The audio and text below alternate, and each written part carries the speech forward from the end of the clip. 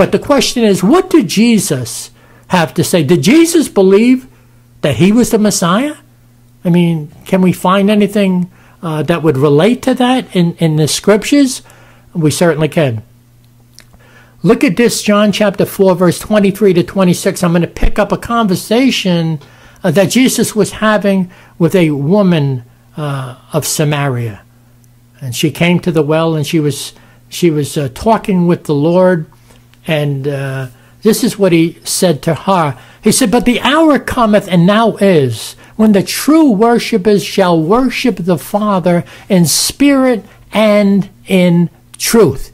For the Father seeketh such to worship him." God is a spirit, and they that worship him must worship him in spirit and in truth. The woman saith unto him, "I know that Messiah," so Messiah cometh, which is called Christ. So what the word Christ means. "When he is come, he will tell us all things."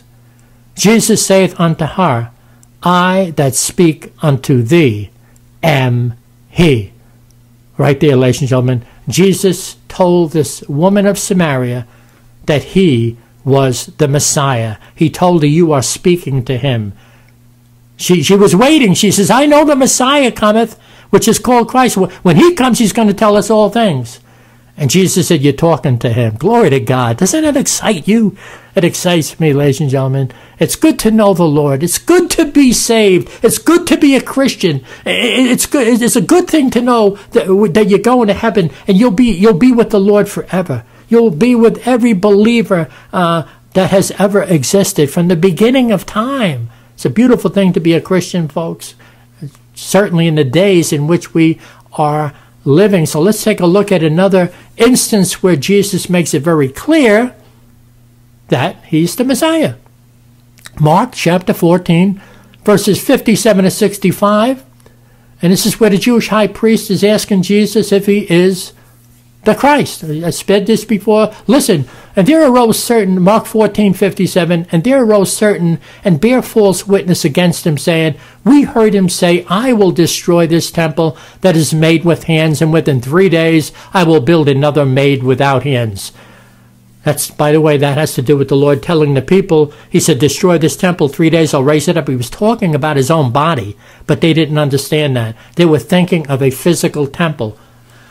Mark 14:59, "But neither so did their witness agree together. And the high priest stood up in the midst and asked Jesus, saying, Answerest thou nothing? What is it which these witness against thee?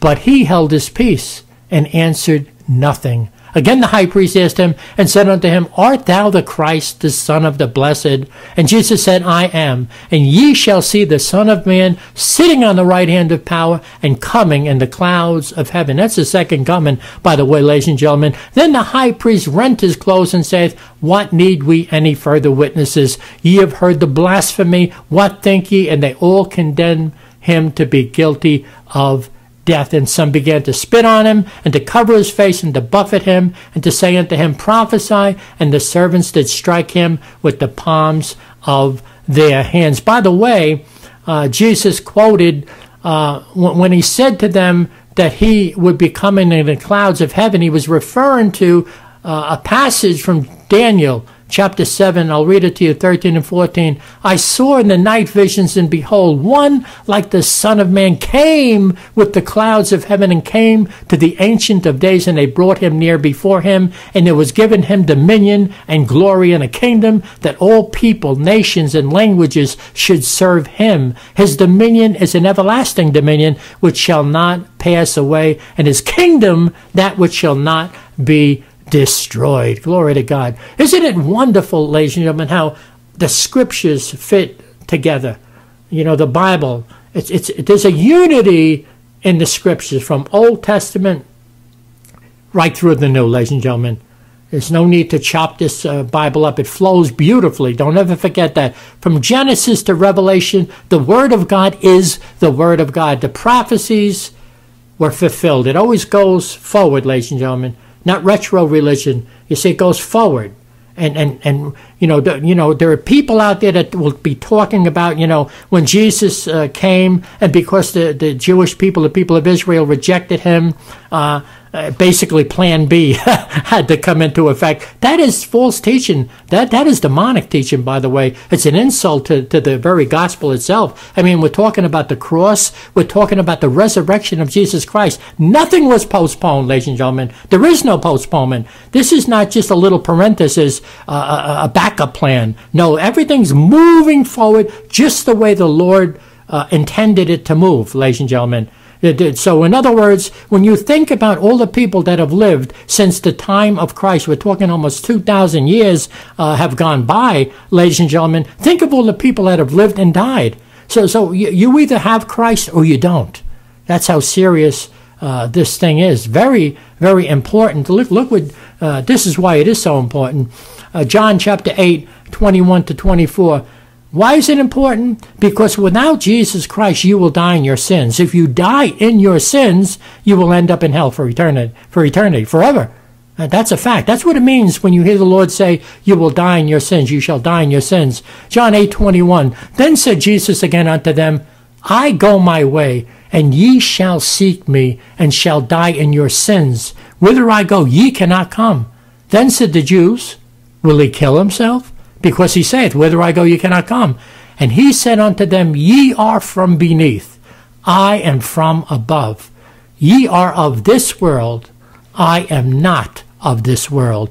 I said therefore unto you, that ye shall die in your sins, for if ye believe not that I am he, ye shall die in your sins. Right there, folks. This, by the way, this does not only apply to Jewish people. This applies to everybody. Okay? If you do not believe in the Lord Jesus Christ, you don't believe that he's who he said he is, you will die in your sins. You have no faith in him. So this is serious stuff here. Don't miss what he says. He says, ye are from beneath, I am from above. In other words, he came down from above. He was sent down from above because he's eternal. From Micah chapter 5, verse 2, where he would be born in Bethlehem. But it says the one who would be born in Bethlehem was from everlasting. He has no beginning. He's eternal. So this is what the Lord is saying. He says, you're from beneath, I'm from above. You are of this world. He says, I am not of this world. That's why you don't want to miss it, folks. Because if you miss Christ, if you don't have your faith in him, you, whoever you are, will die in your sins. That's how real this thing is, folks. Acts chapter 4, verses 10 to 12. Peter speaking, be it known unto you all, unto all the people of Israel, that by the name of Jesus Christ of Nazareth, whom ye crucified, whom God raised from the dead, even by him doth this man stand here before you whole. This is the stone which was set at naught of you builders, which has become the head of the corner. Neither is there salvation in any other, for there is none other name under heaven given among men whereby we must be saved. Could it be any clearer? Forget about the people that tell you, oh, this is just a postponement, or this is just a parenthesis for the church. And no, listen, this is the word of God for all people, whether you be Jewish or whether you be Gentile. It's always been that way. You either come through Christ or you don't. You're either in him or you are not. You are either saved or you are lost. That's how real this is, folks. There's no salvation outside of Christ. Think of all the religions all over the world. You don't believe in Jesus, you've never been saved, never been born again of the Spirit, you are lost. As I speak this word to you right now, Jesus said this, John 14:6. Jesus saith unto him, I am the way, the truth, and the life. No man cometh unto the Father but by me. He made it clear. He says, no man. Obviously, no woman. It speaks of everybody. No man cometh unto the Father but by me. You're either coming through him or you're not. It's a take it or leave it gospel, ladies and gentlemen. You are either coming through Christ, if your sight is on heaven, if your eyes are looking heaven bound, you're heavenward, then you better have your faith in Christ, because you will not be there otherwise. Look at what Jesus said after he rose from the dead. Matthew 28:18. And Jesus came and spake unto them, saying, all power is given unto me in heaven and in earth. Look at that. It's talking about omnipotence, folks. All power. Speaking deity. Think about that. All power belongs to this one in heaven and earth. And that's after he rose from the dead, after he was killed on the cross. I mean, what a testimony. I mean, this is the one who offers you eternal life. He's offering you eternal life. This is where salvation is found. It's found in the person of Jesus Christ. This is what he said also after he rose from the dead.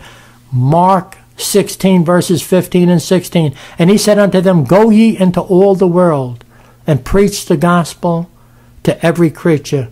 He that believeth and is baptized shall be saved, but he that believeth not shall be damned. Could it be any clearer? You're a believer, you'll be saved. You're not a believer, you will be damned. That is from the mouth of the most gentle, sweetest man that ever walked this earth. He's telling you how to get saved. You believe he came to die for you. You believe you'll be saved. You do not believe. You do not believe you'll be damned. Jesus Christ is the Messiah of Israel, and he's the one that every man and woman, not only Jewish, every man and woman throughout the world needs Jesus Christ for the salvation of their soul. Be blessed.